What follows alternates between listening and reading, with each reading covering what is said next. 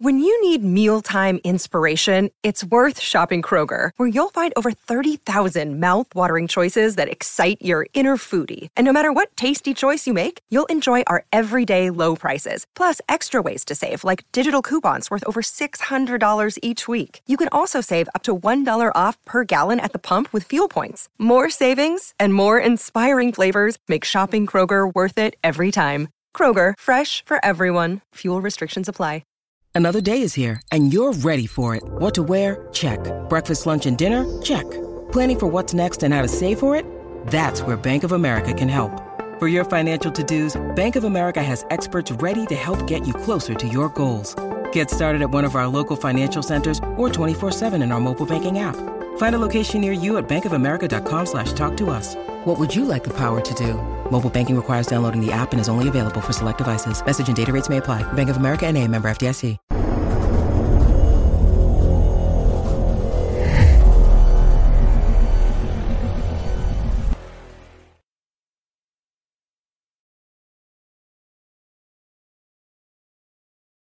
Welcome back, everybody. It's Wednesday night. That means it's Big Apple Hockey coming at you tonight with a lot of news and a lot of breaking news. Wish it wasn't exactly the case right now, but we just found this out just minutes before the show started.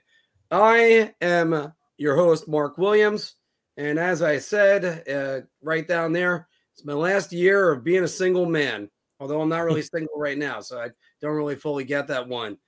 And the host of the Final Buzzer, who will talk to you late night, Mr. John Volkowski. Yeah, interesting turn of events for the Rangers. 8-game point streak right now. Won 7 of the last 8. But got to deal with some injuries and adversity, so here we are. And, of course, joining us back from Vegas, baby, Vegas, the fourth period's Anthony LaRocco. Yeah, got to go out to Sin City for 5 days with the wife for a work conference, but still able to have plenty of time to have some fun. So, but back on the island and ready to go here. Yeah, and ready to go because we have got a lot of news coming at us. Finally, I could use this again. Here is the A block, and we've got, like we said, Jonathan Quick is listed right now as day-to-day. They have recalled Louis Domingue and Dylan Garand. They might play one of them this week, if not both. That's an interesting thing. We're going to get more into that in a second. Of course, whenever Phil can, watch the Final Buzzer with John. And Big Apple Truckee Hearts are available. Also some shirts. Check it out in the link is in the description.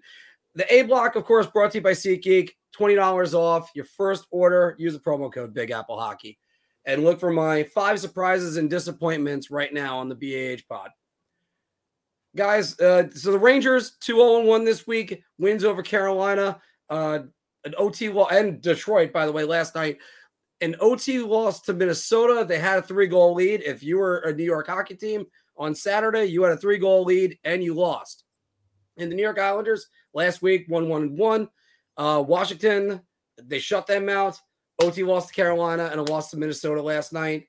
Anthony, let's start with you. What are your takeaways this week? And pick either team that you want to start with.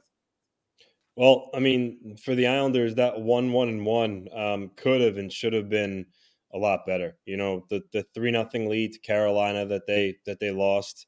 Was when you have a 3-goal lead like that, it really hurts when you end up losing in any fashion, even if you get a point, which they did. And then the game against Minnesota last night, they allowed 2 goals in however long it was it 23 seconds or 25 seconds or something along those lines. I was still traveling home, so I didn't catch the full game, just kind of following on my phone. But when you have 2 games like that at home, like, it hurts when you really blow chances to get 2 points. And, in both of those games, they could have and maybe should have realistically got 2 points, and they didn't do it. So that's something that they need to tighten up for sure. They need to, like Lane Lambert in practice today was apparently, he was running them hard with their positioning. They just need to be better because you shoot yourself in the foot like that. Sometimes, in the later in the season, it could come back to bite you in the ass. So they just need to be better and not let points slip away like that, because points now in November are just as crucial as they could be in March and April. So 1-1-1, at face value, you look at it, you say all right, average, but it just hurts more when 2 out of those 3 games they were in, at least in good position to win, especially the Carolina one. So for me, that's my main takeaway with them. And with the Rangers is, they're chugging along. I mean, I didn't like how they looked against Minnesota, which I'm sure both you guys would agree. Again, a blown lead. For me, my biggest thing is with Quick out as well. I mean, it doesn't seem like Shesterkin or Quick are going to be long term, but for at least a couple games, they're going to have to go with Garan and Domingue, and hopefully they get the job done in spot duty when they're out. And obviously, there's the Fox injury too. So they've been bit by the injury bug. All good teams, not just all good teams, all teams face adversity in the form of injuries, and the good ones are the ones that overcome it. So I'm just looking to see how the Rangers play these next couple of games with goaltenders who are really their third and fourth string goalies in between the pipes. So other than that, though, I love Panarin's line, how he's humming. We talked about off air Kakko, though. I mean, he's got to show a pulse right now. He's not showing much. Lafreniere got off to a hot start, and he's still looking good in his play, but he does only have 5 points in 11 games. So you want to see him elevate his game on a more consistent basis. But Kakko, though, is the focus right now. He needs to be better for sure. Phil, take it from there. What are your thoughts about Kakko? Because I think we're going to have a lot we're going to be saying about him on this show. I wonder if he has a pulse or if he has like early onset rigor mortis and is turning into a zombie, because he's invisible out there at times. I don't understand what happened to him. They gave him all the chances in the world playing on this top line, and that line has not been good at even strength at times. And I've said things like Chris Kreider and Mika Zibanejad need to not be power play merchants. And they've dragged ass at times at even strength, but Kakko not helping them out is a big part of the problem on that line. And I think that line could be far better with somebody who could really help sustain offense and help sustain puck in the zone. And I know people are going to look at Patrick Kane, and I think that could be a fit there, because I think that with Patrick Kane, there's going to be more puck possession, and that line will be better offensively, and they won't have to play defense. Sometimes the best defense is a really good offense that can hold on to the puck. Take a look at the Detroit Red Wings for about 20 years, and that's the way that they played, and they won, 4 Stanley Cups out of it? Or 3 Stanley Cups, rather, 96, 97, and 4 Stanley Cups, 02 and 08. But, you're looking at teams, and the Rangers look to be one of the better teams in the league right now. And Anthony's right. Every team deals with adversity and injuries, and the Rangers are dealing with it well. Erik Gustafsson. And I said that signing was going to be a sneaky good signing. And what has he done? 8 points in 12 games. He's on pace for 55 points. That man wants to get paid, and he's playing like it. And it's great, because he stepped in to a role in the power play where everybody thought, oh, wow, power play is going to suck now. Adam Fox is out. Nope. Erik Gustafsson steps right in, that power play continues to click. They put up 2 last night in their first 2 chances against Detroit. Bang to bang, back-to-back goals, on the power play right there to take a 3-0 lead. Gusty's been really good for the Rangers. Obviously, Anthony talked about Panarin. He's a Hart candidate right now. If he ended the season, he'd be up for the Hart. He'd be my vote for it. I know I'm biased, but whatever. You got Lafreniere, who's now got 6 points after his assist last night. Really good play. He's starting to do the things that remind you of why he was picked number 1 overall. He's starting to show why he was a first overall pick. The talent's there. You just want to see him do it on a night-to-night basis. He's doing the things away from the puck now that he wasn't doing earlier on in his career, and he really looks like he's gelling with Panarin. Obviously, with Filipino out, Vincent Trocheck has been one of the team's, I would say, 3 best players since Filipino got sidelined. He's been so good. He was great last night with 2 goals. Two-way play's been great. Whether he's playing with Will Cooley or whether he's playing with Panarin's line, he's been really, really good for them. Keandre Miller and Jacob Trouba have looked great together. Jacob Trouba's really stepped up this season. He's been really good. I have no complaints about him. Miller has had some gaffes at times where he does things that, sometimes you expect of a young defenseman, but Miller overall has been really solid. Ryan Lindgren's Ryan Lindgren. Gustafsson, I've already talked about him and how great he is. You want more out of Braden Schneider. Braden Schneider's got to be better. It looks like he's kind of regressing a little bit. You want to see him play a little better. And then, the other guys, I mean, the fourth line is kind of just there. They don't really hurt you defensively, but they don't give you any offense either. You want another forward. You want Filipino back as soon as possible. Rangers look good. As for the Islanders, I love what I'm seeing for Noah Dobson. Noah Dobson looks like he's turned a corner. He looks like he's going to be a stud puck mover for a long time. I mean, we were talking about the conversation where we thought, could Noah Dobson get 60 points? I mean, he's got 11 of 11 games already, and I thought he played a really good game last night. I was there. So I thought he played a really good game last night. Adam Pelech, obviously he's not himself right now. He's playing limited minutes. He doesn't look like the Adam Pelech we all know. Ryan Pulock looks okay. I want more out of him.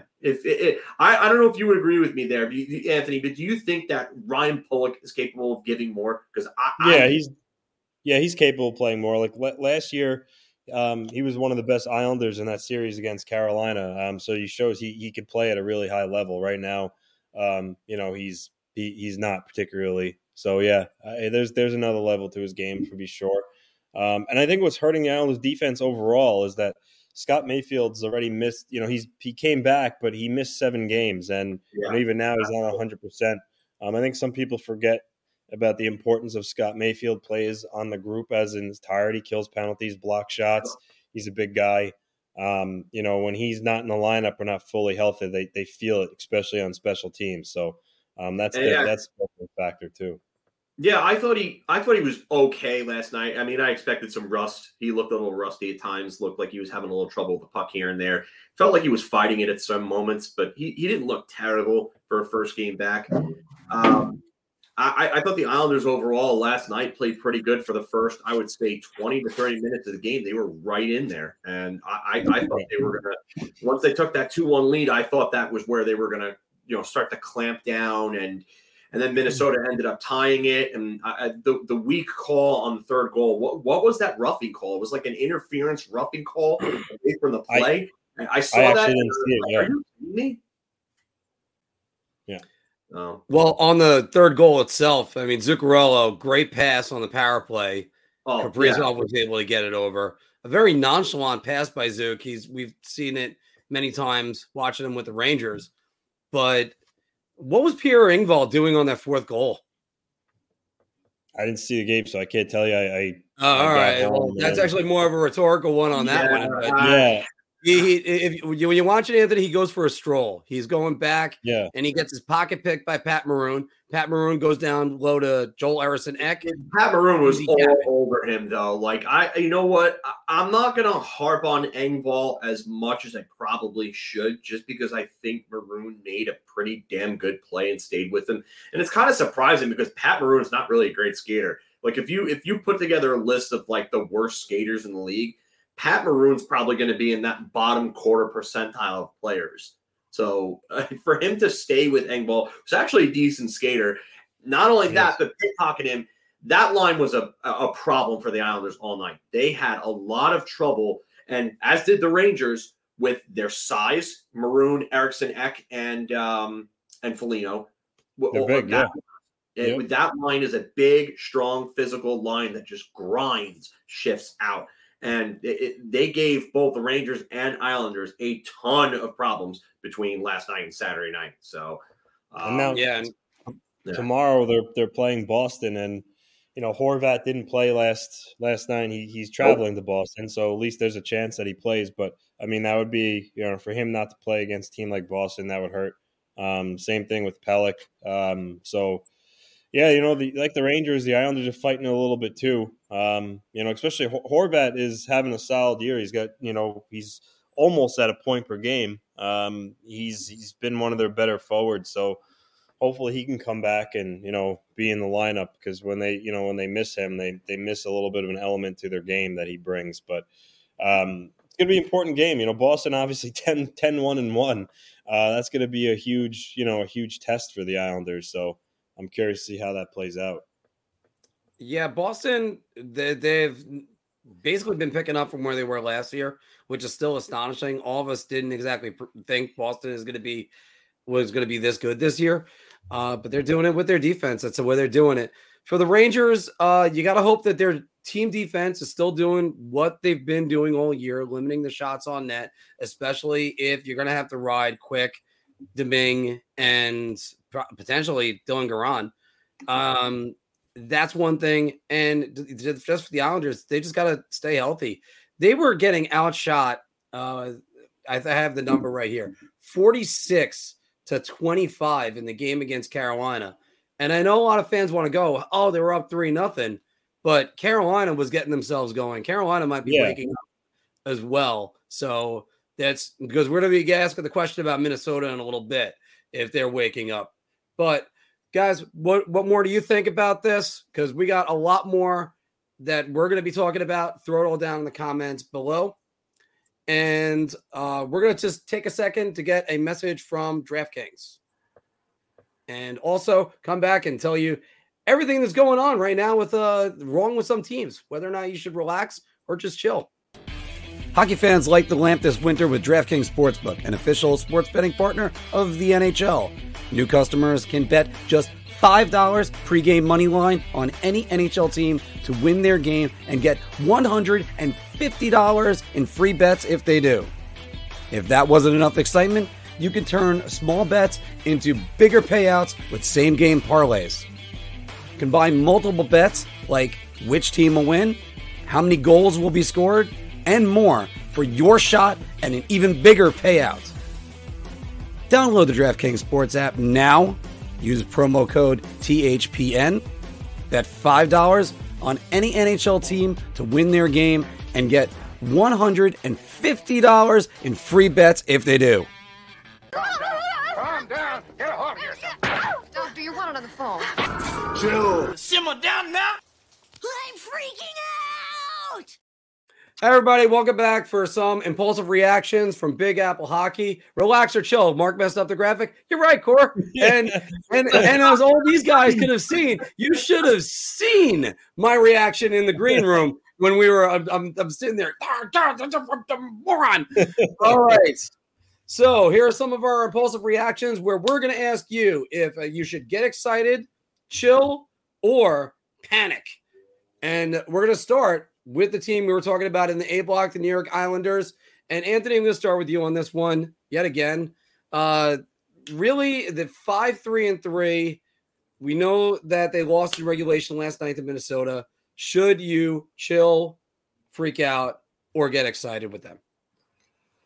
Nah, I mean, I think this is chill. I mean, we kind of knew the Islanders going in there that, they're kind of that middling team that will likely, get a wild card spot. I mean, no one really expected them to, come out with a Bruins record, or no one expected them to be the San Jose Sharks. So, I think they are, what they are right now. I do. Now, with that said, I certainly think there's another level to their game for sure, because that record can, easily tack on 2 more wins from, the Wild and Hurricane games, and then, the record looks a lot different. So they just need to play smarter. I think they're fine overall. They just need to tighten their game up. But I think this is a kind of home run of a chill here. Mm-hmm. Phil? Yeah, and this would be a layup for chill, but I really think that you need the Dennis Green. We are who they thought we were. Yeah. We need that video for this, because that's literally what you were just saying before. That it just made me think of that right away when you said those words. So yeah, they're where I thought they would be. They're fighting for a playoff spot. They're just outside right now, but what is it? It's like 2 points, I think, that they're outside in the wild card standings, which is easy to make up at this point of the year. Really easy to make up, and there's obviously a ton of time left. That They're tied for the last playoff spot in the second wild card spot with Florida. Florida has one more win than they do, and they have a goal differential of -1 as opposed to the Islanders -2. But it's there's no reason to panic or even get excited right now. They're in a good position. They haven't played their best hockey. Like, I would agree with Anthony, they haven't played their best as of yet.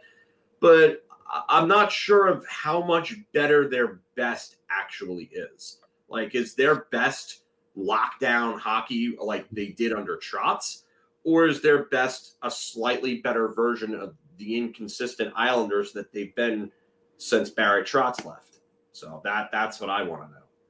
Well, that's going to be interesting. And one reason why I had this on here, this is the quintessential chill. Everybody needs to relax. You got Ilya Sorokin in net. I've had some people that came into the bar and they're like, "Oh no, they blew a 3-goal lead right now." And yes, they're acting like the sky is falling for some reason.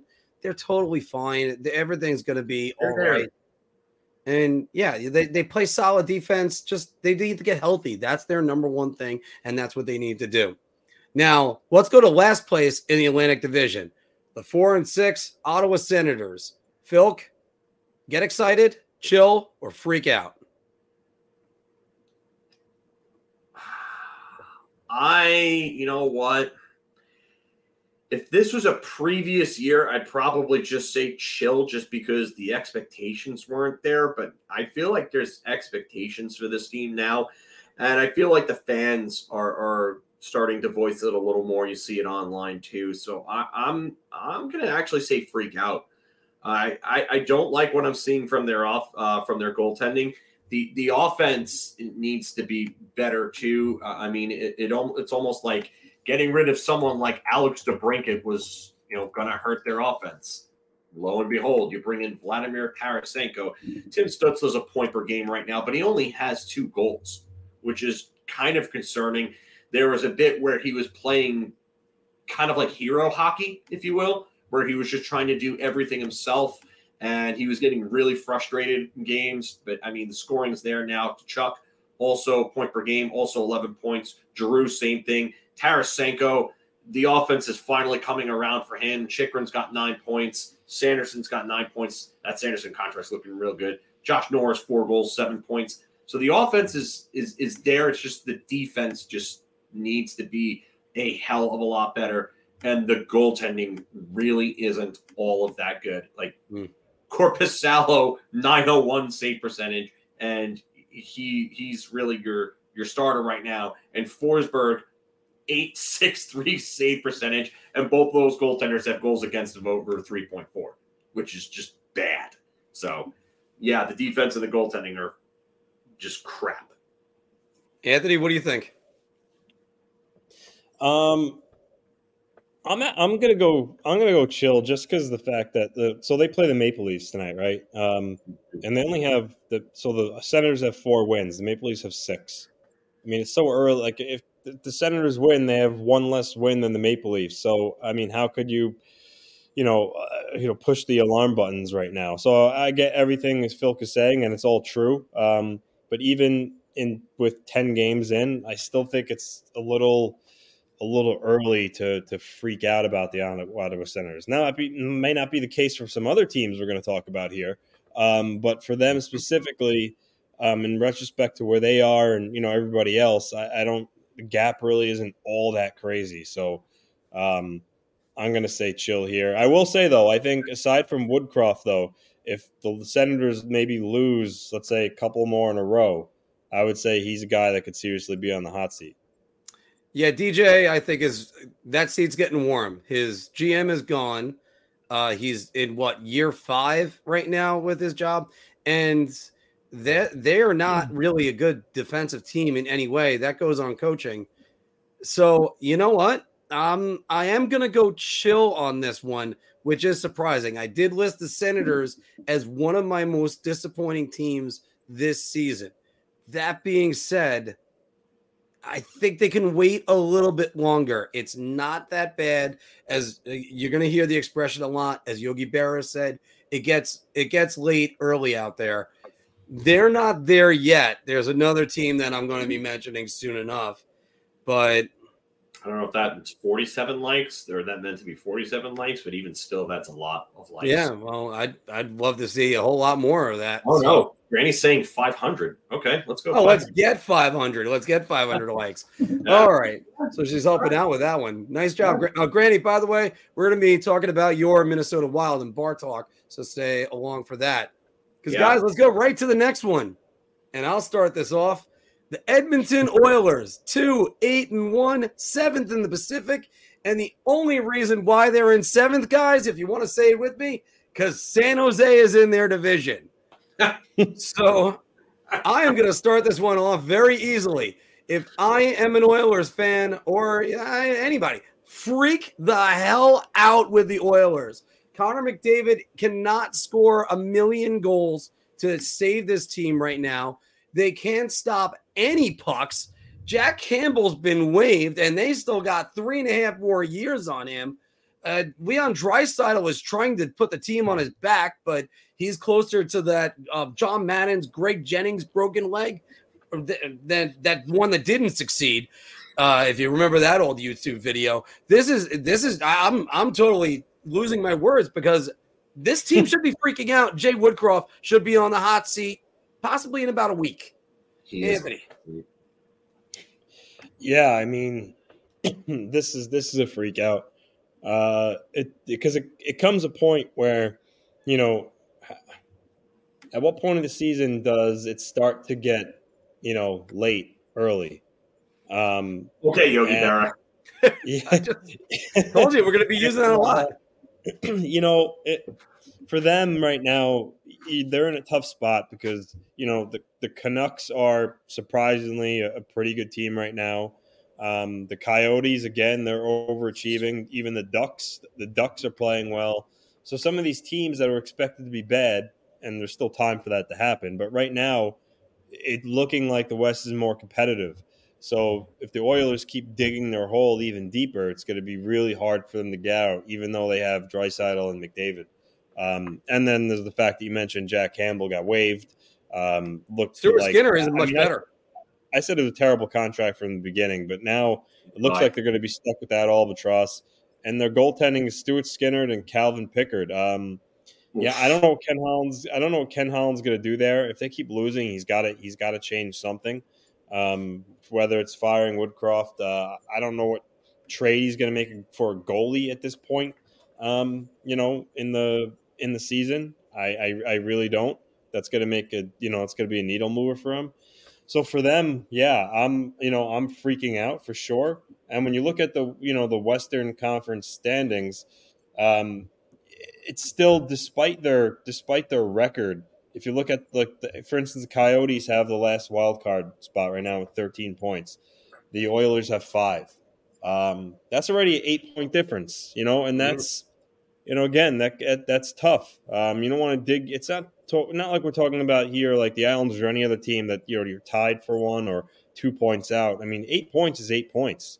And the parity in this league these days with 3-point games and the Coyotes and Ducks picking up a point here or there in overtime. It's it's going to be hard. They're going to have to start to play really, really good winning hockey like right now and turn these things around. And Anthony, you said it best right there, and I'm going to turn this over to Phil for this, but I did the calculations the other day. They're going to have to win at least 47 games. Now it's 48 to get over 100, or I think it's 47, 19, and 1 or something like that. It's something ridiculous, but they're not even going to get there, and they're supposed to be a Stanley Cup favorite. Phil, here are the 2 scariest stats of all. The San Jose Sharks now have 1 less win than the Edmonton Oilers.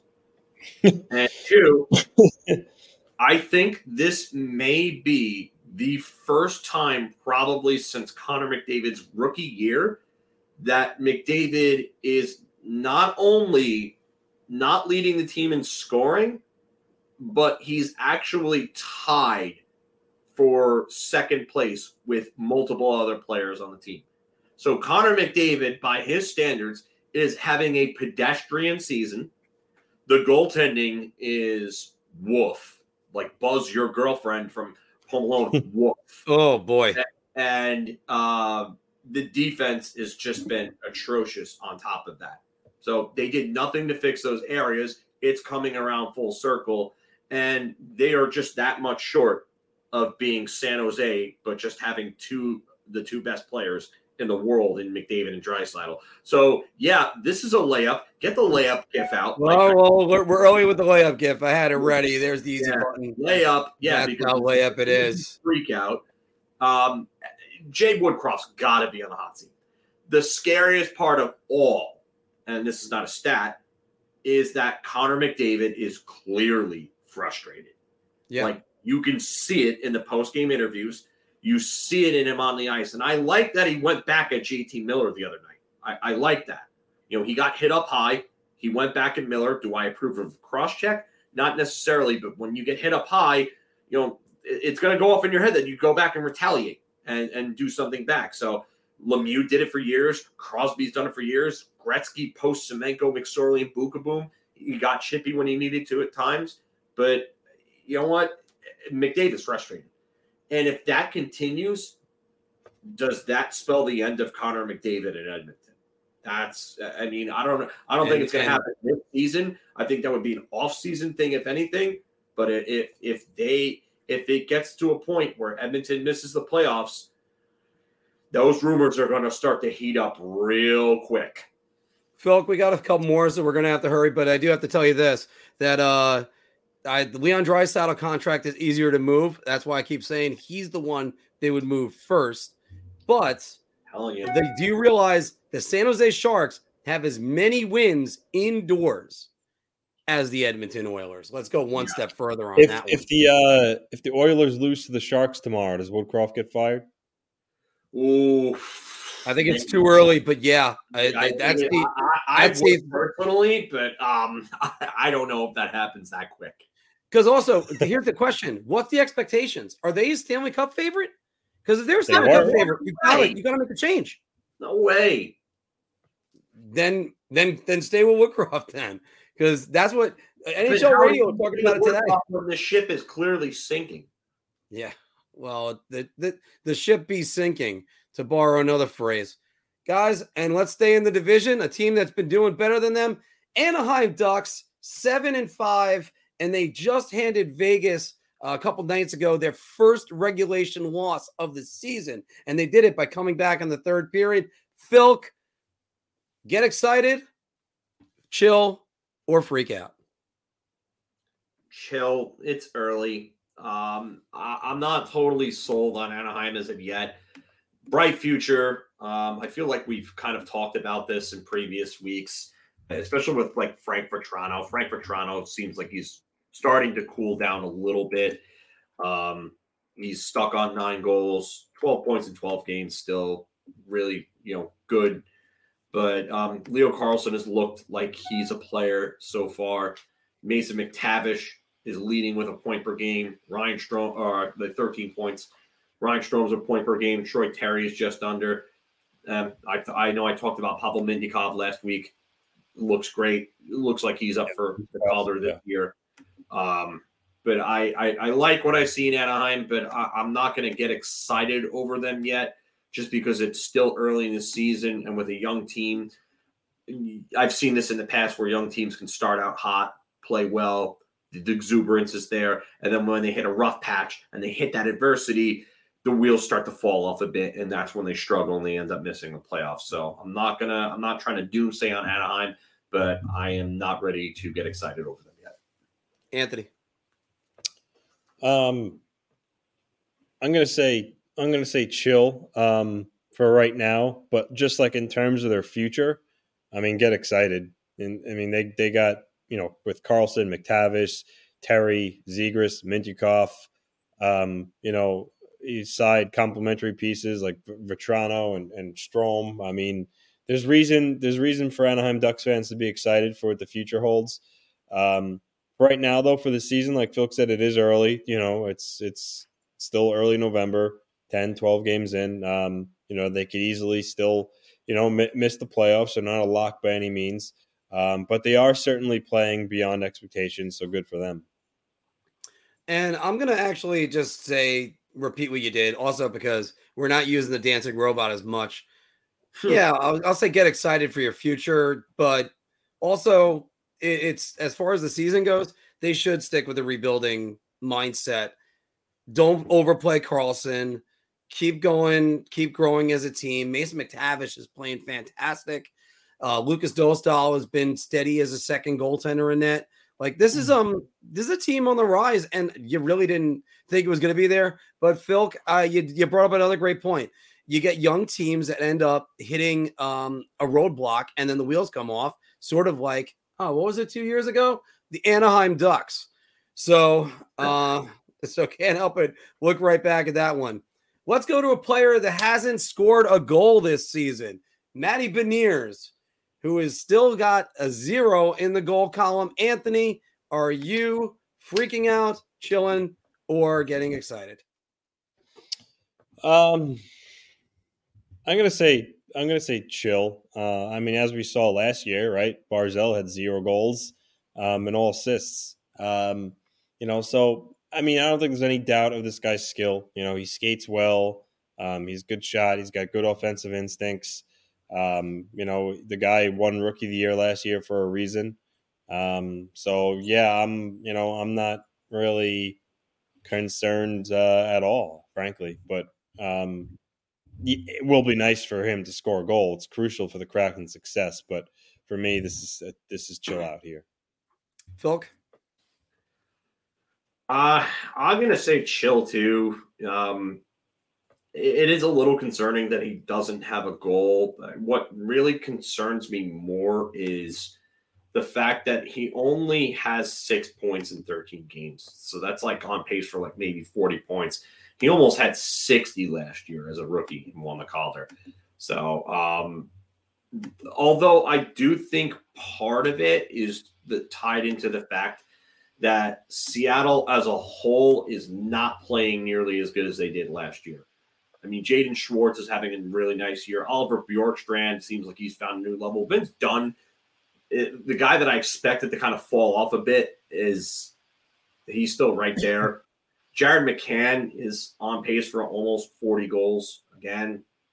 But they lack some scoring after that. There's a little bit of a drop-off. You have guys like Tolvanen and Gord and at that point. And then there's Beniers right there with 6 points. But there are some guys in this team that need to start pulling their weight offensively, like Kyler Yamamoto and Jordan Eberle in specific really need to start pulling their weight offensively. So I think Seattle, once they start playing together, once they start playing better as a whole, I think the numbers will shoot up for Beniers. I'm going to say chill one more time, and that's because standard sophomore jinx. It'll happen. He's just got to work himself out of it. Yeah. And Matty Beniers is a good player. Come on. And Anthony picked him to win the Rookie of the Year last year, and then he went out and did it. So let's just everybody relax. No need to get on him. But you can't help but notice another guy in the Pacific Division. This is very Pacific Division heavy, everybody. Sorry about that. But Thatcher Demko's unbelievable start. 7-2. 161 goals against average and a 948 save percentage. Guys, I'm starting this one off and I'm getting excited. I've been fired up. I've been waiting to get on the Thatcher Demko train for a while. I made it last year. I made it again this year. So I think this guy is a quality goaltender. Can he stay healthy? That's a different story. Anthony, what do you think? Yeah, I'm going to get excited about him just because, he did have, kind of like a high pedigree and expectations when he kind of came into the league. So, if this is him kind of, reaching the level of the goalie that people thought he would be, then that's incredible for the Canucks. No doubt, he's been their backbone really alongside Elias Pettersson. He's kept them in every game. And as you see here at the bottom with his numbers, you really, it's hard to argue those. So, yeah, I'm getting excited about Demko and the Canucks for sure. Phil? I think a big part of his numbers are the fact that Vancouver, like I said last week, there's a different vibe with this Vancouver team. There's a fight to them that they hadn't had in previous seasons. They're a tough team to play against. And I just rewatched our short in which I talked about Vancouver and their game against Nashville. And just the way that they're playing is night and day compared to last season. Rick Tockett's doing a hell of a job. They have a plus 24 goal differential, which is the highest in the NHL right now. Insane. They have 54 goals, 30 allowed, which is just that's insane. But yeah, Demko's a part of that, but those numbers are also Demko's numbers are also a part of that as well. Like it goes both ways. Bless you. And then with Pettersson and Hughes leading the league in like scoring, Quinn Hughes is looking like a Norris favorite right now. They've got guys scoring up and down their lineup. This team is just great. I'm going to get excited about Demko because I do think that he's probably going to end up being a Vezina finalist. Yeah, especially the way he's playing right now, and that'll take another spot away from the two Russians here in New York that we're expecting to be involved in the Vezina finalist conversation. So, all right. So, guys, that's some of our impulsive reactions to what's been going on in the league right now.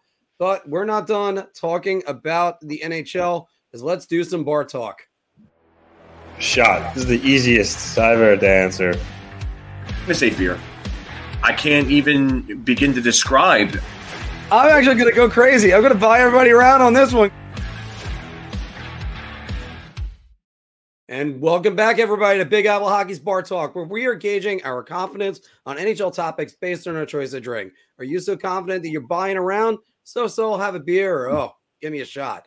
I actually may do a shot during this. I have a bottle of whiskey that's staring at me right now. Play along down in the comments below. And, of course, why go out to the liquor store? Make it a drizzly night. Click the link below in the description and have everybody bring beer, wine, liquor to you instead. And, of course, check out the trucker hats. So, guys, I can't help but notice that there's a second overall pick that is not meeting expectations and not really helping their team win. And, of course, I'm talking about Zach Wilson. And because Zach Wilson has not been doing anything for the Jets, but Kaapo Kakko, a goal and an assist. That's all he's got this season. Anthony, I'm going to go to you for this. We're going to flip the Islanders and Rangers today. The Rangers and Jets should move on from the number 2 overall picks. The Jets already tried to move on for him, right? But then Rodgers hurt his Achilles, so he's kind of back in based on, really having no choice. I don't think Zach Wilson, is the way he's playing right now with Rodgers out. I don't think he's played well enough where teams are looking at him and be like, all right, well, if the Jets move on from him, we're going to give him a shot. So I don't really think he's any good. So if the Jets decide to move on from him, it's really, really no loss. Again, they already tried to do it. As for the Rangers and Kakko, last year Kakko had 40 points, which was the career high for him, 18 goals. You thought that maybe he was kind of turning a corner, but, right now he's really giving the Rangers nothing. And we always said it's at some point, if these guys don't break out and reach their potential, you have to move them at some point so you at least hold a little bit of value. I think this is really one of the last years for Kakko to get his shit together in New York. If he continues at this pace, and let's say he only has 25 or 30 points this season, I don't see why the Rangers would keep him. They need to improve their depth at right wing and bring in guys who are going to contribute on the score sheet on a night-in-night basis. So I'm going to – so you know what? So I guess I'll go round, only with the caveat of if Kakko, has a real poor season this season. Phil? The Jets should absolutely move on to Zach Wilson. Someone on Twitter before tried to tell me or make a comparison to Eli Manning and how Eli Manning struggled early on, but totally forgot that Eli Manning in 2005 was top 5 in the NFL in yards and touchdowns. So that was a funny one. That was a real funny discussion. As for Kaapo Kakko, I'm only going to say beer for the Rangers there because of the fact that you can't do anything right now. But if a trade comes along at the deadline and you have the ability to add a top 6 scorer and Kaapo Kakko's got to go the other way to do it, you're not thinking twice about it. I just at this point, it's year 5. There's been the caveat, the line of excuses for him. Oh, David Quinn fucked him up. Okay. You know what? Yeah, probably. David Quinn was not a good coach and really didn't help his development at all. Gerard Gallant put them on that kid line. They were getting maybe 14 minutes a game. I get it. Okay, he's been on the top line for the vast majority of this season with Zibanejad and Kreider. He has not belonged on that line. He's got to start doing something. If he doesn't, I think if it's not this year, if he doesn't start producing, he's gone at the end of the year. I think this is it. Anthony, you've been waiting for this moment a long time. I'm jumping off the Capo Caco bandwagon. It's one of those things that I gotta. And by the way, Zach Wilson, a coat hanger would be better than Zach Wilson. So I'm buying around on this.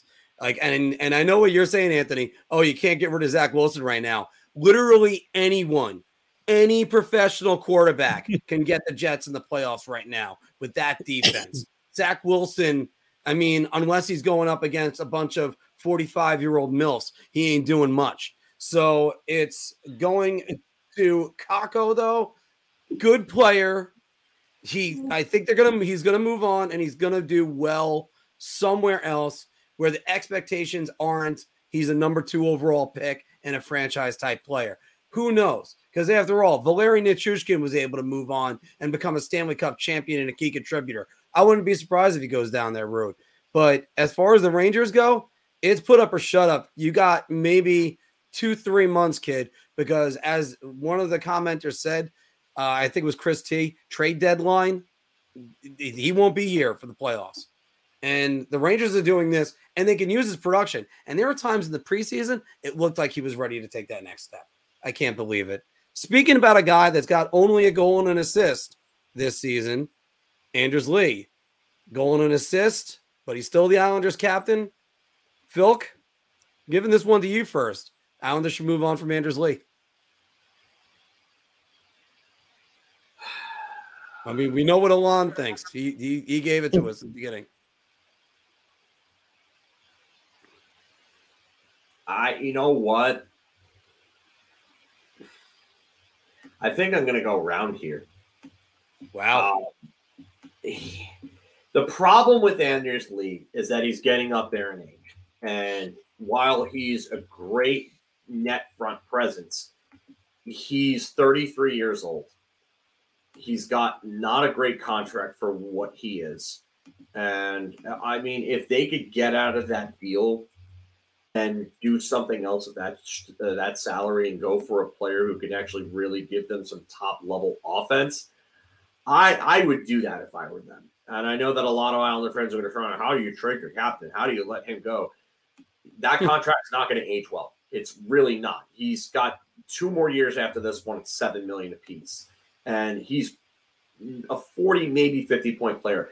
I think that's what the going rate is closer to on those guys right now is probably about like $5-6 million. So he's maybe about $1 million overpaid.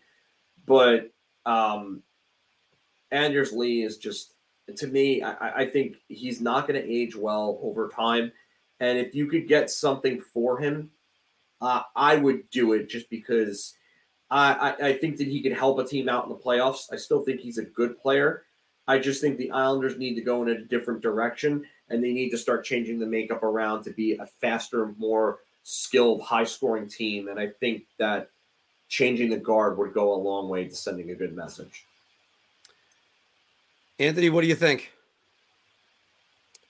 I mean, I agree with everything he said, but Lou's not going to do it. No.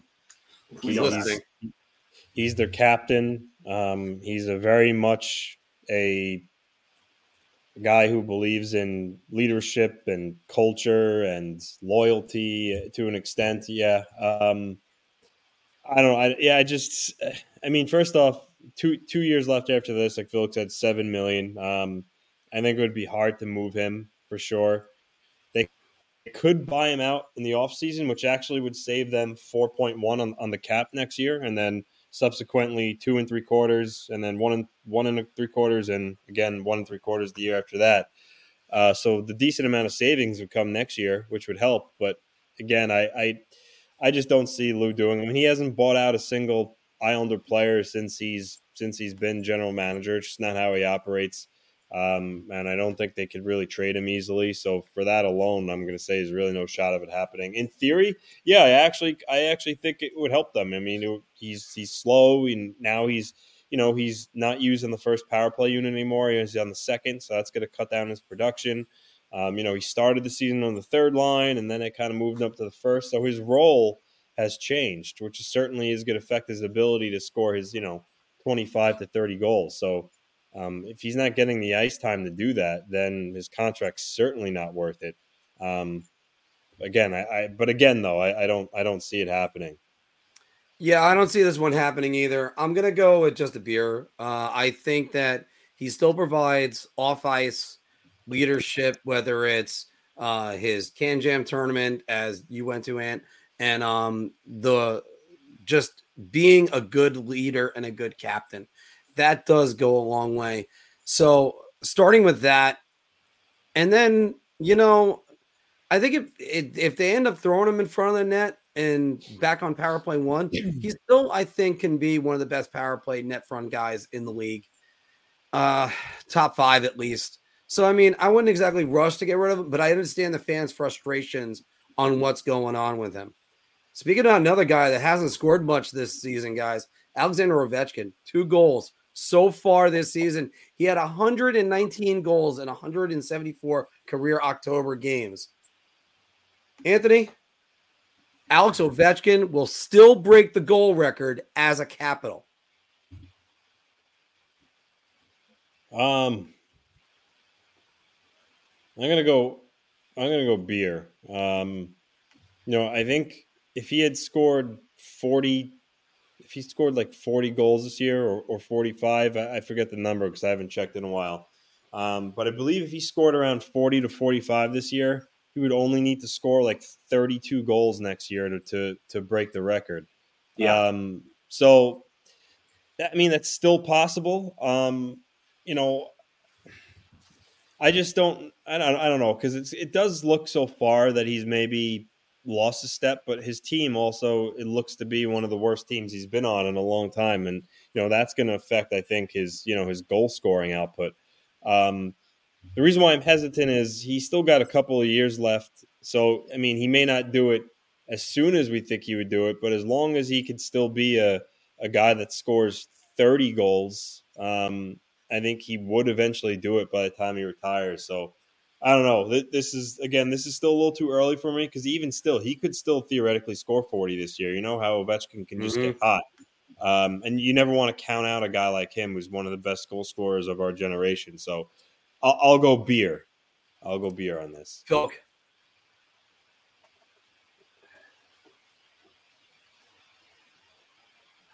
Yeah, I'm going to say that I'm going to just say beer, because I think if he doesn't, he's not leaving Washington. Washington's not moving him.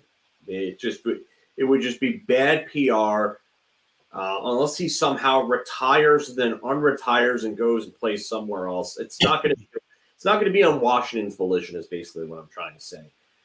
So my concern is the fact that this guy has played so much hockey, and now his body is just finally starting to break down on him, because this is the guy literally that site, Russian machine, never breaks. It's friggin' moniker. I mean, this guy has not broken, but I mean, it looks like he is hitting a wall. And I mean, obviously it's just in the wrong time for him, because it's coinciding with his team being what's going to look like the worst team that he's had since 06-07, probably.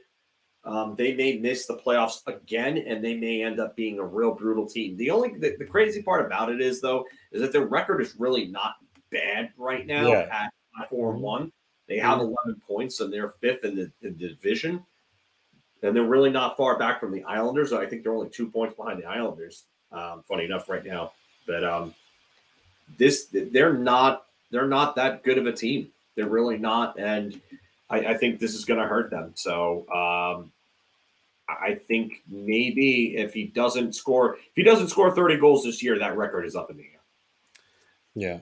Yeah, guys, I'm gonna go beer on this too. I think he's never leaving the Capitals, and I don't think they want him to leave either. So, but Phil, you brought up about just that his body's starting to break down. Everybody around him's body's breaking down, and if it ends up being just like there's nobody to get on the puck, then that's just what it's going to be, and it sucks.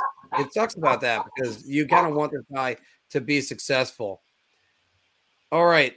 I'm gonna just wait 1 second just to make sure because again, Gretzky's rooting for him to get the record. I mean, it would be big news for the NHL. It would probably be as a Gretzky fan. Part of me doesn't want him to do it just because it's Wayne and Wayne's my guy. But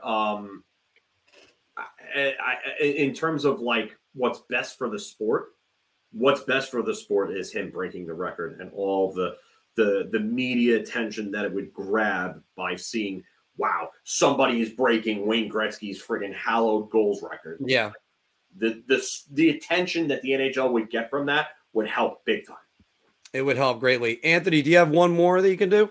Yeah, I gotta head out in like literally a minute. Good. The reason why I wanted to wait for you because I wanted to make sure we did this one with you. I didn't want to do it without anyone else, so you get to lead off too. The San Jose Sharks notched their first win last night versus the Flyers. The San Francisco 49ers had 13 wins last season, and they got 5 this season. The San Jose Sharks will win more games this season than the 49ers the last 2 seasons. Oh, man. That's a minimum of 18. This is tough. I mean, the Sharks, this Sharks team looks like it might be even worse than their team. In what year was it? Was it 91? 91, 92. Yeah. Yeah. Just dreadful. One win, and you know what? I'm gonna go beer. I'm not so sure. That's a really sad thing. I mean, if they did, they would be one of the worst teams. I mean, how many wins did the Avalanche have that year when they were absolutely dreadful? When they had their I think that was only like 17. I think. They had like 48 points or something like that. Yeah, the San Jose Sharks in 91-92 had 39 points. They had 17 wins. So that actually is less than the 49ers. The 2014-15 Colorado Avalanche, or was it the 2017 the Avalanche? It was the 2017 one. Avalanche, yeah. They had 22 wins, 48 points. Okay, 22, and I mean they're going to be worse than that.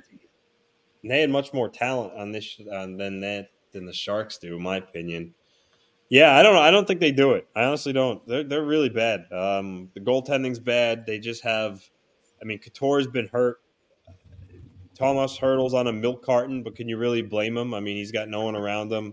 I mean, William Eklund, he looks good. I mean, he scored the other night, but I mean, these guys have Duclair. They don't really have many weapons at all. Yeah. Yeah, they may not do it. It's going to be interesting with that. Anthony, thank you. We needed to get your input on that one. So we had to move that one up on the list. Phil, what do you think? Is the Sharks going to have – are the Sharks going to have more wins than the 49ers the last 2 seasons? Shot? Yep. Shot. No, I don't see it right now. So the San Jose Sharks got their first win in November. The season started in October. And it almost took them a month to get their first win. So at this rate, so 24 would be 2 wins, 36 would be 3 wins, 48 would be 4 wins, 60 would be 5 wins, 72 would be 6 wins. So they're on pace for 6.5 wins. There's no way this San Jose Sharks team is getting 18 wins or more. No, absolutely not. They're dreadful. They just traded for Kalen Addison, who's a career minus 24. So San Jose doesn't seem to get that you actually have to play defense. So it's like, okay, we got rid of one offensive defenseman who doesn't want to play any defense at all, but he's the best offensive defenseman in the league, or one of them. So we just go and we get a Walmart version of him in Kalen Addison, who's a career minus 24.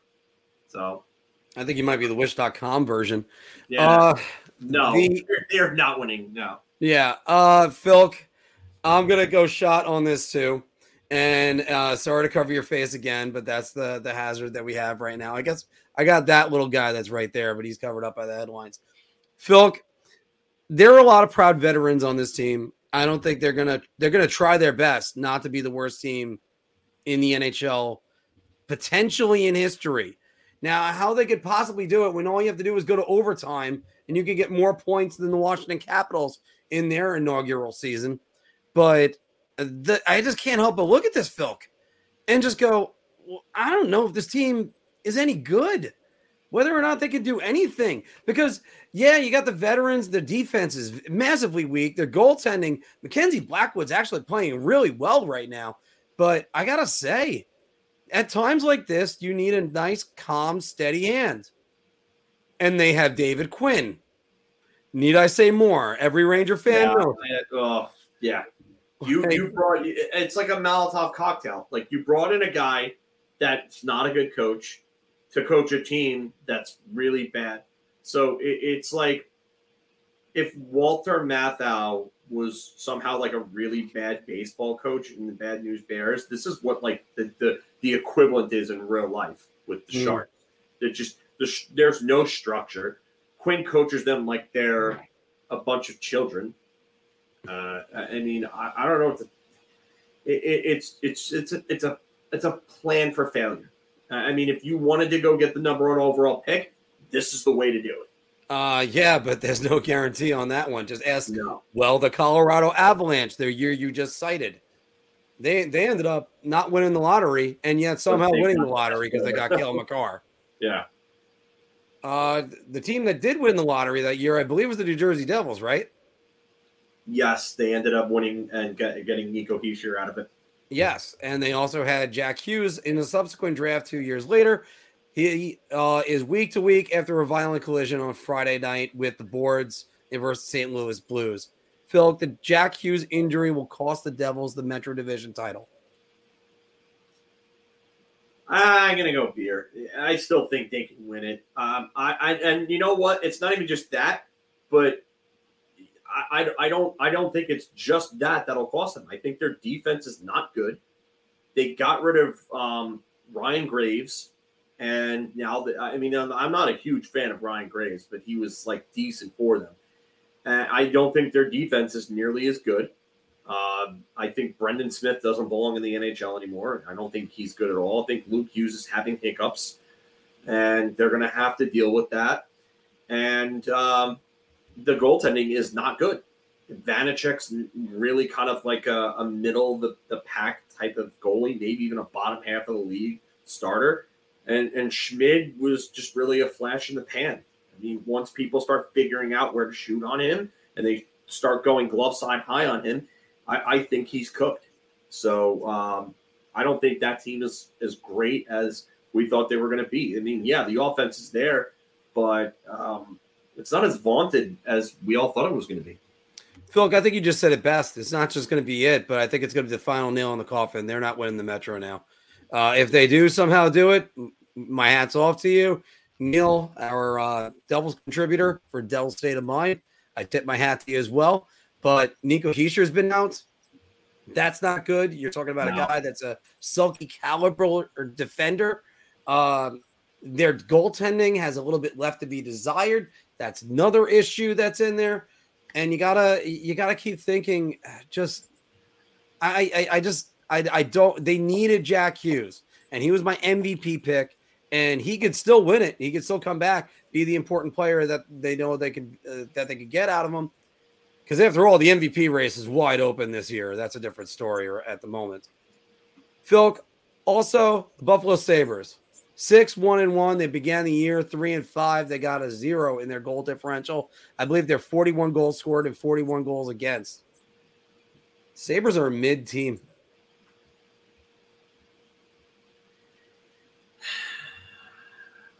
By the way, I have that term right. The one that the kids are using. They're just mid. Yeah, mid. Okay. Yeah.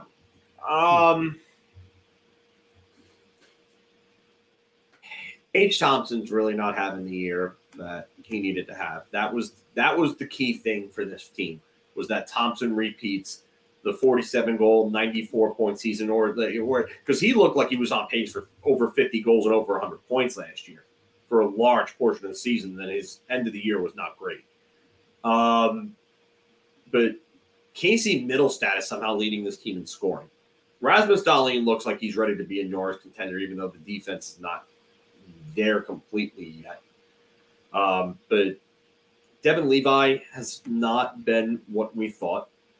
We all thought he was going to be this amazing, stud goaltender that was going to take them. Eric Comrie has actually been the best goaltender they've had in limited action. UPL, sub 900 save percentage. Levi, sub 8-9 save percentage.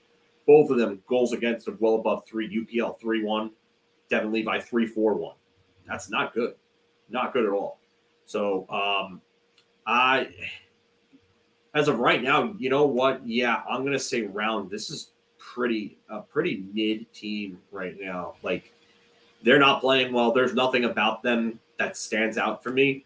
They're not the high-flying, high-scoring, exciting team that they were last year. And Peyton Krebs, what is going on with him? 1 point? 1 point? Kyle Okposo looks like he's on his last legs and needs to retire.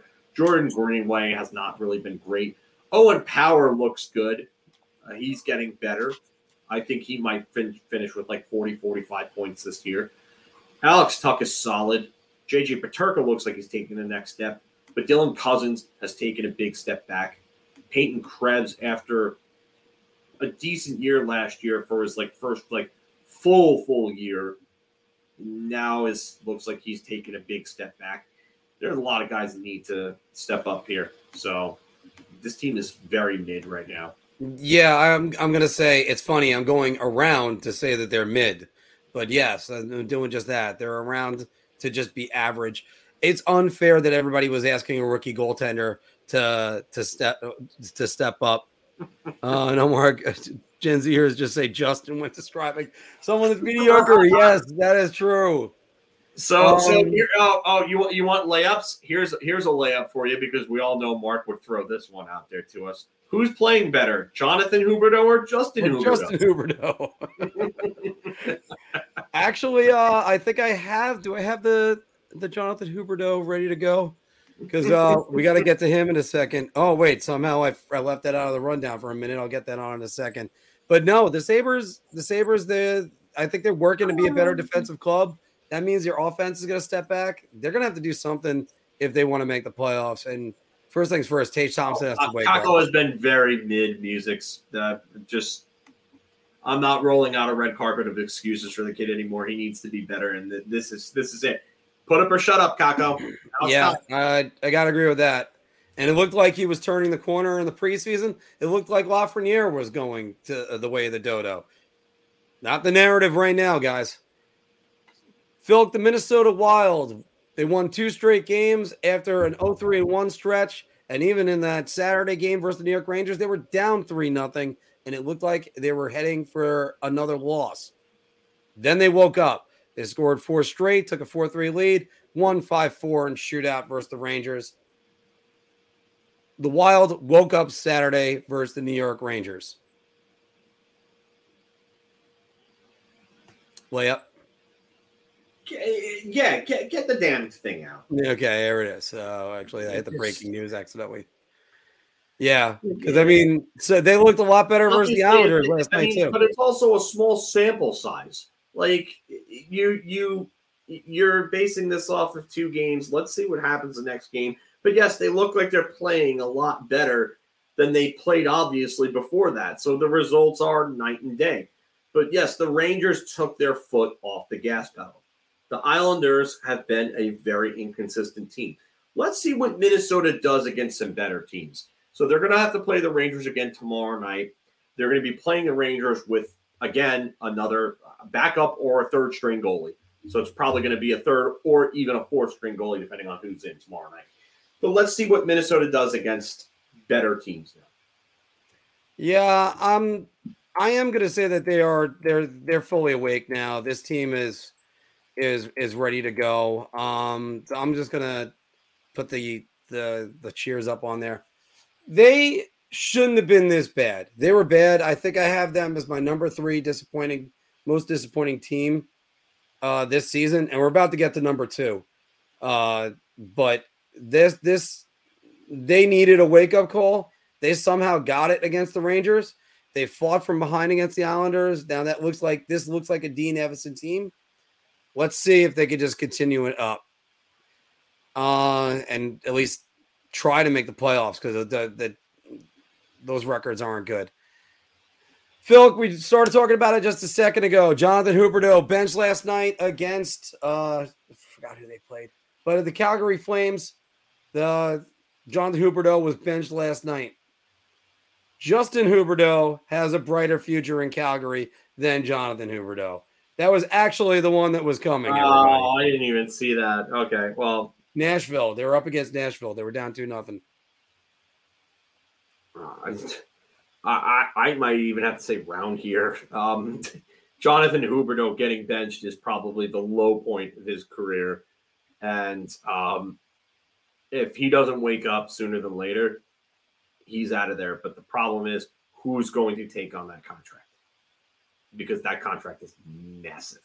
That contract is massive. That contract is one you pay for a star. Jonathan Huberdeau, if you get the Florida guy, you get a star. I really wish this wasn't the case, because this has been the opposite of the Matthew Tkachuk trade.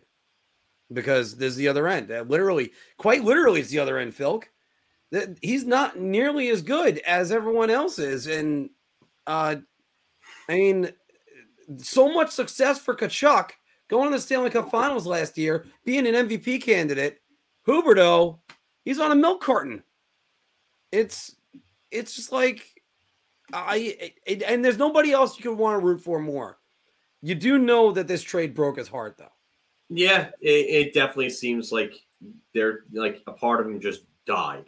Barkov was his buddy, and obviously it's oh,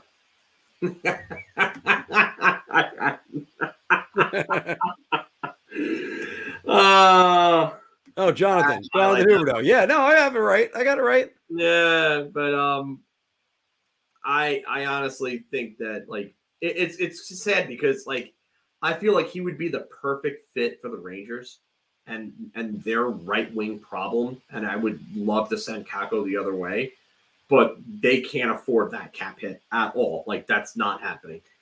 So like I just wonder where he could actually end up going, what team would actually have the cap and the assets that they're willing to give up to get this guy if things don't work out in Calgary, because he looks like he's lost. And I blamed it all on Sutter. I was like, oh, it's Sutter. It's Sutter. No, I can't blame Sutter anymore. It's not just Sutter. It's not just Sutter. Like, he looks like crap. He looks like absolute crap. And I mean, you might as well have some random NHL like created player for like a prospect, like they do when they can't find any more prospects, named Justin Huberdeau, come in, because Justin Huberdeau would probably have put up more than 2 goals and 6 points in 12 games for the Calgary Flames.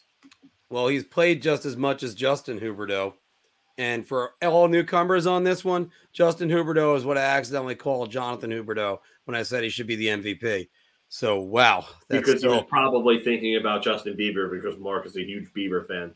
Oh, tremendous. Absolutely. But yeah, no, and look, I still can't help but say it, Phil, but that's a guy you want to root for, this guy. And you just know it's just going to be difficult. So Everybody, thanks for joining us for Big Apple Hockey's Bar Talk. Let's take a couple questions, and maybe we might be able to get some Puck Doku in quickly. Let's see. Can we talk about Kako? Yeah, Sean Harold. We've been talking about Kako all show, actually. And again, I'm one of the biggest Kako guys. Nope. I mean, hell, the name of my fantasy team is Huge Kako. So it's I think it's time you cut bait with him. He's got to put up or shut up. And by the way, music is right about this one. Huberdeau is a confident, driven player. The Canadian media is too hard on him or on some people. The only good part about Huberdeau right now is the fact that he's not playing well and he just hit rock bottom, and he hit rock bottom early. Like, this might send a message to him and wake him up. And he's about a 40-point player right now. Like, he could still end up being a point-per-game player, like, if he wakes up and he finds his form again.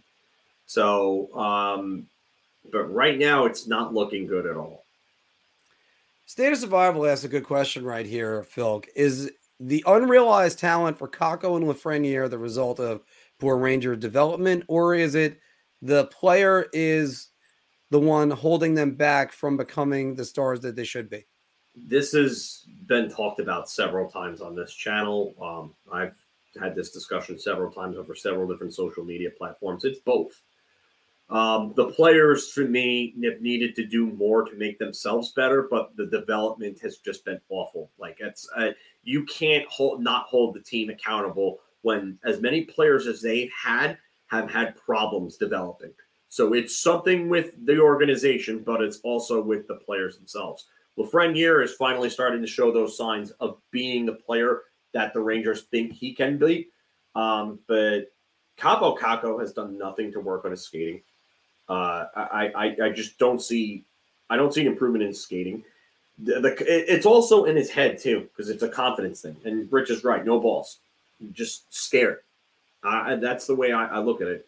I mean, could you have a Kako for Morgan Frost swap? I don't know if the Rangers and Flyers would ever do that, but maybe a change of scenery could help both of these guys.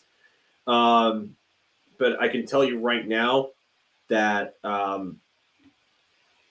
Kako is probably not going to be a Ranger after this season if he doesn't start turning it around and doing so right now.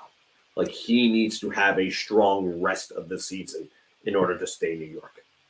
Yeah, you need to see what he's going to be, and let's use an example of Alexei Kovalev circa 1994 or basically Alexei Kovalev's almost entire career in New York. He's a slow starter, and then all of a sudden he catches fire in March. That's what Kovalev used to always do. Kako, the thing is, you can't just be. It used to be he's bad defensively. All right, let's get him to work on his defense. All right, now he has no offensive game now. I'm just not sure where he fits. And again, Phil, I do say this, and you're right about this 100%, that the blame is on both. It's on the organization and on Kako as well. And in this one, it seemed like they kind of ruined his confidence a little bit, but still. The New York Rangers, since Tony Amonte, has had one player reach the 30-goal plateau that they've drafted. And that was, 40-goal plateau. Let's make it a little bit higher so Peter is not in there. And it's Chris Kreider. The Rangers, I don't think they've had a player that they've drafted since Doug Waite that has reached 100. No, Mark Savard that reached 100 points in the season. Mark Savard never hit 100. Savard never hit 100. All right, but still, I mean, JT Miller got to 99. So you got to start wondering what's going on with the Rangers development. And I don't want to go, well, it's Jed Ortmeyer. That's the problem. No, there's got to be a philosophical decision. Or I think that's part of it. I think that's really part of it. I like this thing here from Richard, this comment. I mean, because Sharapanov, I think, would have been a player. I've stood by that. I think Sharapanov would have been a guy that could score anywhere from 80 to 100 points this season. That's how high I was on Sharapanov. By the way, Ranger Central is saying I'm a Swiftie, only sexually. So, meaning that I'm quick, Phil. That's what I was trying to go for the low-hanging fruit on the joke. Yeah, I don't want to know about that either. Thanks. keep that to yourself. Oh no, not a Taylor Hall thing. Taylor Hall? No, waiting for him to call Taylor Hall, Taylor Swift. Oh God, yeah. No, Taylor. Nice if he did that. Yeah, Taylor Hall is definitely Taylor Hall to me because I can't stand Taylor Hall. I think You can't stand Taylor Hall. You can't stand Taylor Swift. No, well, I actually can't stand Taylor Hall more than I can't stand Taylor Swift. And actually, there are some things about Taylor Swift you could kind of like a little bit, but Taylor Hall, overrated. One of the most overrated players. Yeah, I'm gonna say that we did not need to know that. Yeah, I'm with everybody here. The TMI, we did not need to know that. Oh, I went for the joke. Yeah, yeah. All right. But can Kako net as a club? I already responded to that in the chat, and that's an absolutely not. That is an absolutely not. Oh God, yeah. Montreal would laugh at that. They would laugh at that, and they would hang up the phone, and they would probably block Chris Drury's number if he offered Capo Kako for Cole Caulfield straight up. Music's if you go all the way back to one of our first videos, I have this pick. Actually, this pick and the pick, Jamie Lundmark, both of them as one of the worst draft picks of all time. It's like that's the second video I think I ever made for this channel. I can't even say that though, because that entire draft was horrendous. Yeah. Like Jessamine and friggin' Dylan McElrath, I could call those two picks two of the worst picks of all time, because Jessamine was one of a handful of players, less than a handful of players, that was a bust, complete bust in that draft. And that's probably the greatest first round ever in 2003. And you could argue second round when you had Shea Weber, Patrice Bergeron, Jimmy Howard, David Backes, Corey Crawford. Did you just say? Oh, you said David Backes. David Backes. David Howard. I think you said. No. And then, hell, going all the way to the seventh round, you still have Joe Pavelski, who's still putting up 30 goals. That he was in that round. Dustin Byfuglien, who was a monster in the playoffs for Chicago, and obviously a pretty good defenseman. And Yaroslav Halak was on that team. Korpikoski was the guy in that draft. Yeah, I mean, that wasn't a terrible. I mean, the Montoya pick ended up sucking because it just. But the problem is that Montoya was just in the wrong place at the wrong time. And, yeah, he didn't end up becoming a good goalie, but Henrik Lundqvist came along and really stole his thunder, like badly. And I remember I was posting I wasn't even on HF boards yet at that time. I was back on hockeytraderumors.com posting on there. And I just remember the discussions on those boards about the goaltenders in like the 04-05 range, and like, you know, how the Rangers fans would talk about Montoya versus Lundqvist, and then the other portion of them were talking about Lundqvist versus Rask versus Price versus Toivonen for like the best goaltender in the NHL one day. So it was just funny to see how Lundqvist just shot up out of nowhere and became the elite goaltending prospect that he was, and then the elite goaltender and legendary Hall of Fame goaltender that he became. So just crazy to think how 20 years have gone by since. It's amazing. And when you look at it, there's two things I want to point out. And a matter of fact, Marty Biron was talking about this again on NHL Network earlier in the day. Benoit Allaire worked magic with a lot of goaltenders that came through the New York Rangers. And Henrik Lundqvist was his greatest student. And everything he did, I mean, the guy, Henrik Lundqvist, I believe he has the games record for the New York Rangers. Most games played. Yeah, yeah, definitely for a goalie. I think he's top 5 in games played. Period.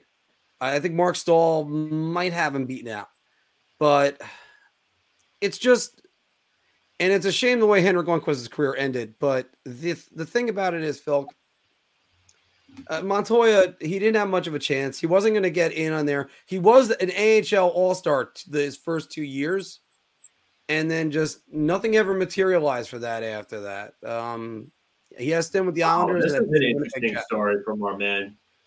And by the way, follow Joe in his quest to make it big in professional wrestling, because he's doing a hell of a job right now on the indie circuit. So follow Mr. Graves and support him.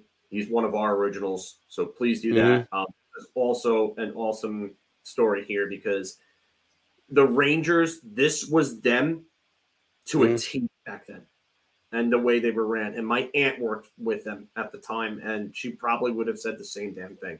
Yeah, that's so Rangers, because they would have done something like this. Yeah. So, and that's, again, you have that expression. It's there for a reason. That's so Rangers. Music, they had Blackburn around then too, but Blackburn had already been injured with the weightlifting accident by that point. So he really that was the 2 blocker injury. Yeah. So yeah. I kind of ran out of just things I could say on the Kako thing. I just think all my faith was that he's a good player. Size takes time. It's going to turn around. I'm not liking what I'm seeing, Phil. I'm not really seeing any assertiveness with the puck. I don't see any confidence in him. And you know what? Maybe like Jonathan Huberdeau, maybe he just needs one puck to go in. Hell, I need one for I just started playing in my men's league again. I think my stick was cursed by a gypsy or something. I just can't buy a goal lately. Sure, it's the stick. Yeah. Yeah, well, it's definitely the stick. I know the cup works. I got hit in there the other day. So. Oh God. Yeah. Yeah, that was. Should we actually, before we do any puck doku or anything, NYR for Life asks, should we be concerned about Mika not scoring? No. It's annoying, yes. But this is a guy that always starts slow and then he heats up. He's got 10 points through 12 games. The points are there. I wish he would not have as many points on the power play. I mean, one of his 2 goals is a power play goal, and then he has 5 assists. So 6 of his 10 points are all power play. But he's going to get hot, and he's very streaky. But when he catches fire, forget about it. This team is not – he's not even playing that well right now, and they're still first in the division. And they're going through injuries. So just imagine when everybody comes back and then Zibanejad finally gets going. Here's something, by the way, just before we even continue on. Christy is saying, I saw something on Reddit which is saying, which goal you would build around Hank, Price, or Miller? And every idiot says Price. Price was not a better playoff goalie than Henrik Lundqvist. Nope. I have to agree with you. I wrote an article about this last year comparing their 2 careers. Lundqvist had the better career. Sorry, it's a fact. Carey Price had maybe the higher peak, but you could compare 2015 Carey Price to 2012 Henrik Lundqvist. And it's not, they're similar.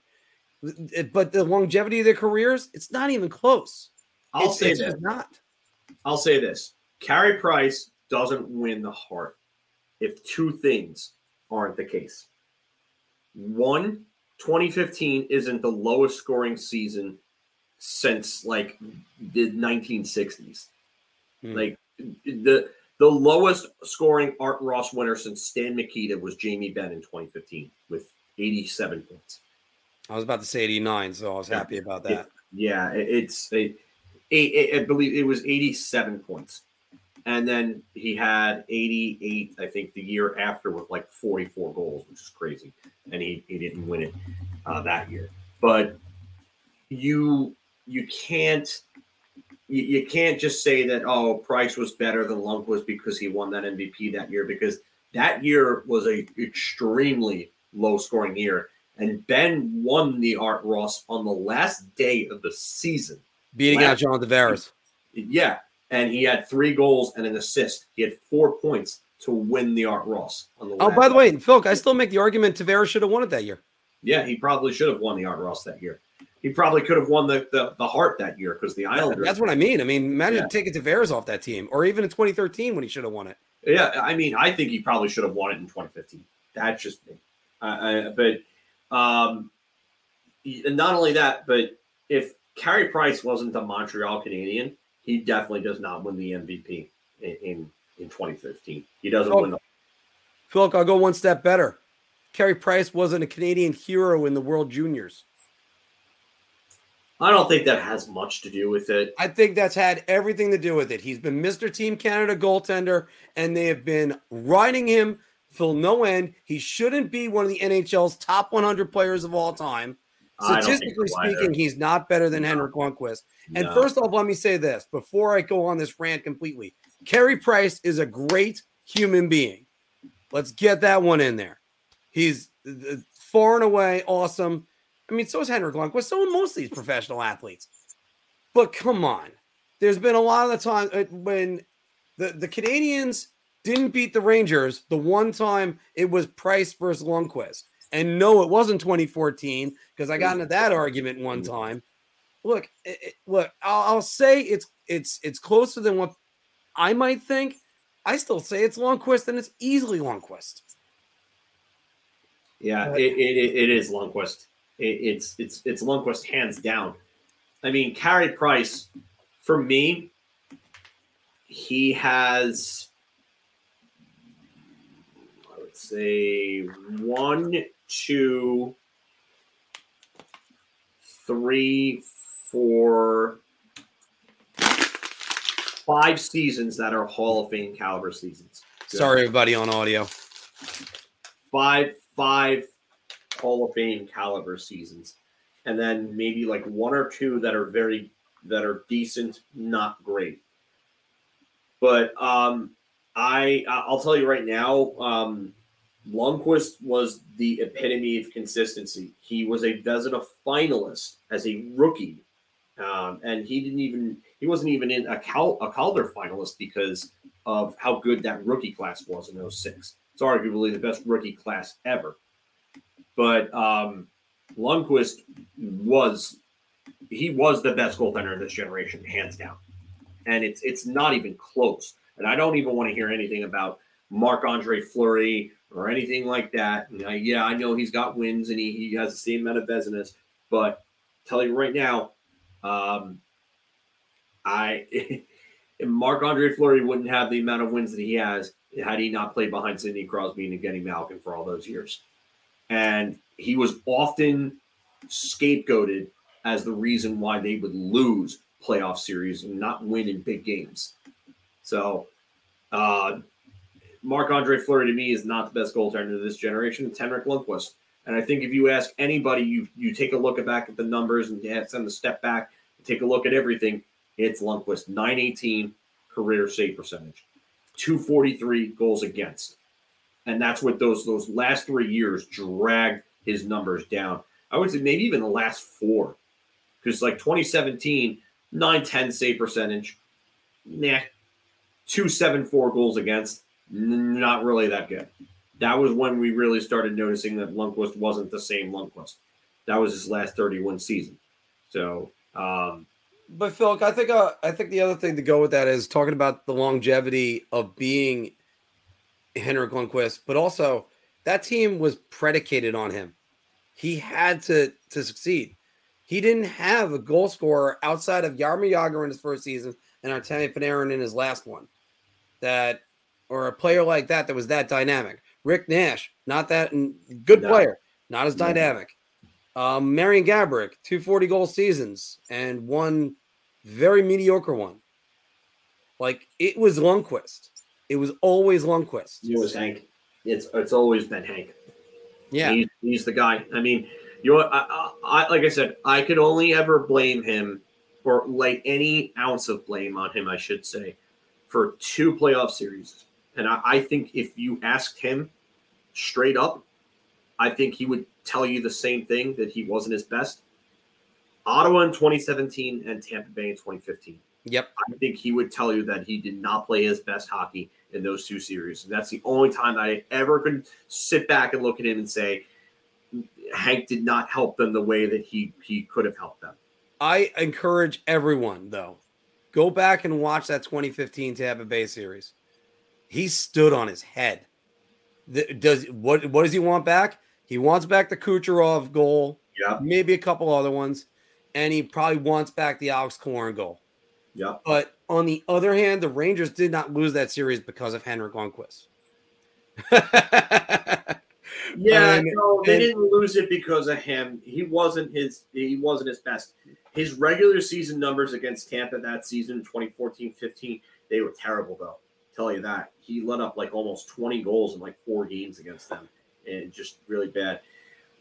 This is one I've toyed with this idea. I have. I'm not gonna lie. Then my answer was no. No, you stay with Henrik Lundqvist. It would never happen. Yeah, it would never happen. Because after all, they threw him in versus Montreal. He got lit up in that situation too. But as far as I'm concerned, with the Rangers got lit up in that game. Yeah, that's true too. But as far as I'm concerned with Cam Talbot, there might not be a more overrated former New York Ranger. I mean, I still get people that say they should have kept Talbot and got rid of Lundqvist. Are you out of your mind? Yeah, that the people. All right, so they should have never given Lundqvist as long of a contract as they gave him. I will absolutely agree to that. That was bad. Or giving it to him sooner. Or they probably should have given him the contract sooner instead of playing around with him the way that they did for those few years before they gave him that deal. But I will tell you right now, anyone who thinks that they should have kept Talbot over Lundqvist, I would suggest seeking serious psychiatric help. And I know that, look, I'm actually kind of glad that Ranger Central's bringing this up because he's been on a rant about this, and I've had to go on this as well. I want to stop hearing about the Rangers traded away Matt Zuccarello. The Rangers traded away Pavel Buchnevich. The Rangers did this. You can't keep everyone. It's not feasible. And the other part is Zuccarello, look, we all like the guy. We all love the guy. But would you rather have him or Artemi Panarin? Because you weren't going to get both. Yeah, I listen, I get it. I agree. I'm taking Panarin 10 out of 10 times. I've actually 11 out of 10 times over Matt Zuccarello. I always said that if Minnesota fell off, I wondered if the Rangers would try to find a way to maybe bring Matt Zuccarello back in the fold because they could use a right winger, and he's got real good chemistry with the other 2 guys on that top line, and Mika Zibanejad and Chris Kreider. So that is true. I wonder if they could try to make something work because they have an issue again at right wing, and if they don't get Patrick Kane, then maybe Matt Zuccarello with retention could be something that they could look forward to. But they might have to offer up a little bit to Minnesota. Matt Zuccarello he's on the final year of $6 million, and a new contract kicks in next year, 4.125. I don't think he gets moved. Yeah, I don't think so either. But I would love to have seen like a little reunion if they were some sort of way that they could have done if he was on the unexpiring deal. But they re-upped him. So, but yeah. But Phil, again, you can't pay everybody because then you're going to end up being the Ottawa Senators and have Shane Pinto sitting at home, which he would anyway. Obviously, I know. Yeah, but the only reason why they have that being the case is because they went and signed Vladimir Tarasenko. Right now, the Tarasenko move looks like it's paying off, but at the start of the season, people were wondering if he was cooked. And again, you went with the younger, better player with Artemi Panarin. You just can't pay everybody. And the Rangers were in full rebuild mode. Should they have kept Kevin Hayes too? Speaking about which, they were good to get it. I mean, especially if Kevin Hayes was going to command what he commanded on the open market, they were smart to get out of that deal when they did. You know what? I gotta actually ask you this, Phil. I know we want to do something else or move on, but so here's a question: what do the Rangers do once Shesterkin's contract expires in 2025? Do they extend him for 8 years, or do they let him walk? And I think that's an interesting question. I think you obviously have to extend him. You're not getting rid of Shesterkin unless Duran comes up and he absolutely blows the doors off. I don't see where you. I mean, he's only 27. He's going to be 28 in December. I don't think you want to give him 8 years at that point. You make the same mistake that you made Lundqvist, but you're going to want to give him 6-7 years and have him be the guy. I just you can't justify giving a $10 million deal to this guy though, because you got to avoid that Price Bobrovsky deal. You cannot give that. Yep. You cannot go into that. Nope. If you do, you might as well just pack it up. Can't pay your goaltender $10 million. Yeah, and then you can barely pay a goaltender $8.5 million. Argument against it. Look at the goaltenders that have won the Stanley Cup recently: Aiden Hill, Darcy Kemper. I mean, those guys are not good. Jordan Binnington. I mean, he won the Stanley Cup, but he came out of nowhere, and he's been kind of meh since. Hey, Phil, we've talked about him before on here. Kevin LeBanc would be a great pickup for the New York Rangers. Yeah, I mean, I just wonder how they make that work cap-wise, because he's a little more expensive of a player than what Patrick Kane would end up being once Patrick Kane really starts to talk to teams. And, you know, I don't think anybody's giving Patrick Kane $5 million at this point. I think we're at a point in the season where he's probably going to get like, you know, $2-3 million, something like that. And it's going to be like a prove it deal to see what he has. But Kevin LeBanc at 4.725 is going to be a tougher fit unless San Jose retains. But I mean, that's somebody that I would be interested in taking a look at, because he's a pretty good player. He's a local boy. He can skate. He's a little bit of a playmaker, which I think that line needs. And he's really struggling. So he might come cheap, like 2 points in 8 games. I know that team is bad, but I mean, it's a far cry from the 56 points in 2019 that he had in the 17 goals. So, I mean, a change of scenery could really, really help someone like Kevin LeBanc. Phil, Joe Grace said this one. I don't know about after the Hank Price era. I'm skeptical about giving goalies big money and long-term contracts. One reason why I tend to kind of agree with him on this one is not the guys that won the cup. Also, when you talk about Shesterkin, you're going to have a guy that relies on his athleticism, and at 8 years, you're going to be worrying about him at 35 years old. So that's where I'm concerned. So the last 2-3 years of that deal might be pretty bad if he's worried about athleticism. Yeah. So and Shesterkin's also had some injuries. Like Henrik Lundqvist was solid. Like every year was like 65 to 70 games of Lundqvist. Like you didn't have to worry, but like he was a lock for that. Shesterkin has been hurt at some point or another in every season he's played so far. Right. He got, I mean, the obviously 2020, that was the car crash with Bushnevich. That's not his fault. Can't really blame him there. 2021, he missed time. 2022, he missed a little bit of time. 2023, he missed a little bit of time. And now he's missing time again. So, Shesterkin is technical, but you always got to worry about athleticism with goalies. The bodies just break down over time. That's really what it is. You know, so Sorokin relies a little bit more on his athleticism and quick reaction time than Shesterkin, who plays his angles smarter and better, if you ask me. But By the way, if anybody hasn't seen it, see season 2 of Shorzy. It's amazing. Yeah, really good. Really, really funny. Love that show. All right. Phil, you ready to sign off on this one today? Yeah, we've been on for a bit. Yeah, I mean, hell, we went for a good solid hour 45. Yeah, Yep. so I'm a little bit surprised that we were going on this long because I was ready to get to the Puck Doku at 6:50. You guys brought some good questions. And is the music on? Oh, geez. That's good. Oh, I hit the wrong thing. It's supposed to be bye-bye. Instead, it's this. Anyway, sorry about the outro music. Apparently, it was saying backiotomy for a few seconds. So, everybody, thanks for joining us this week. Again, I loved our impulsive reactions on this one. I still say the Edmonton Oilers are in a lot of trouble, Phil. A lot. Yeah, they definitely are.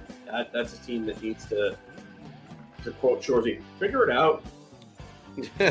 And give their balls a tug even more. Yeah. We didn't get it up earlier, but here you go. There you go, of course. Mark messed up. All right. Rangers are in action tomorrow night. Islanders, are they in action tomorrow night? I am not exactly sure. Puck drop in 20 minutes, about 20 minutes in Florida. Yeah, they get Boston tomorrow night. Oh, yeah, that's going to be. Yeah, and the Rangers host Minnesota. First coaching game is probably Woodcroft and Edmonton, John. So. Yeah, it's. I mean, I can't believe Woodcroft is going to be the first one to go. But everybody's telling everybody on NHL radio, same thing, Phil. They're all telling me how crazy we are to say that. Like, what did he win? Or what did Edmonton win without him? But what are they winning with him?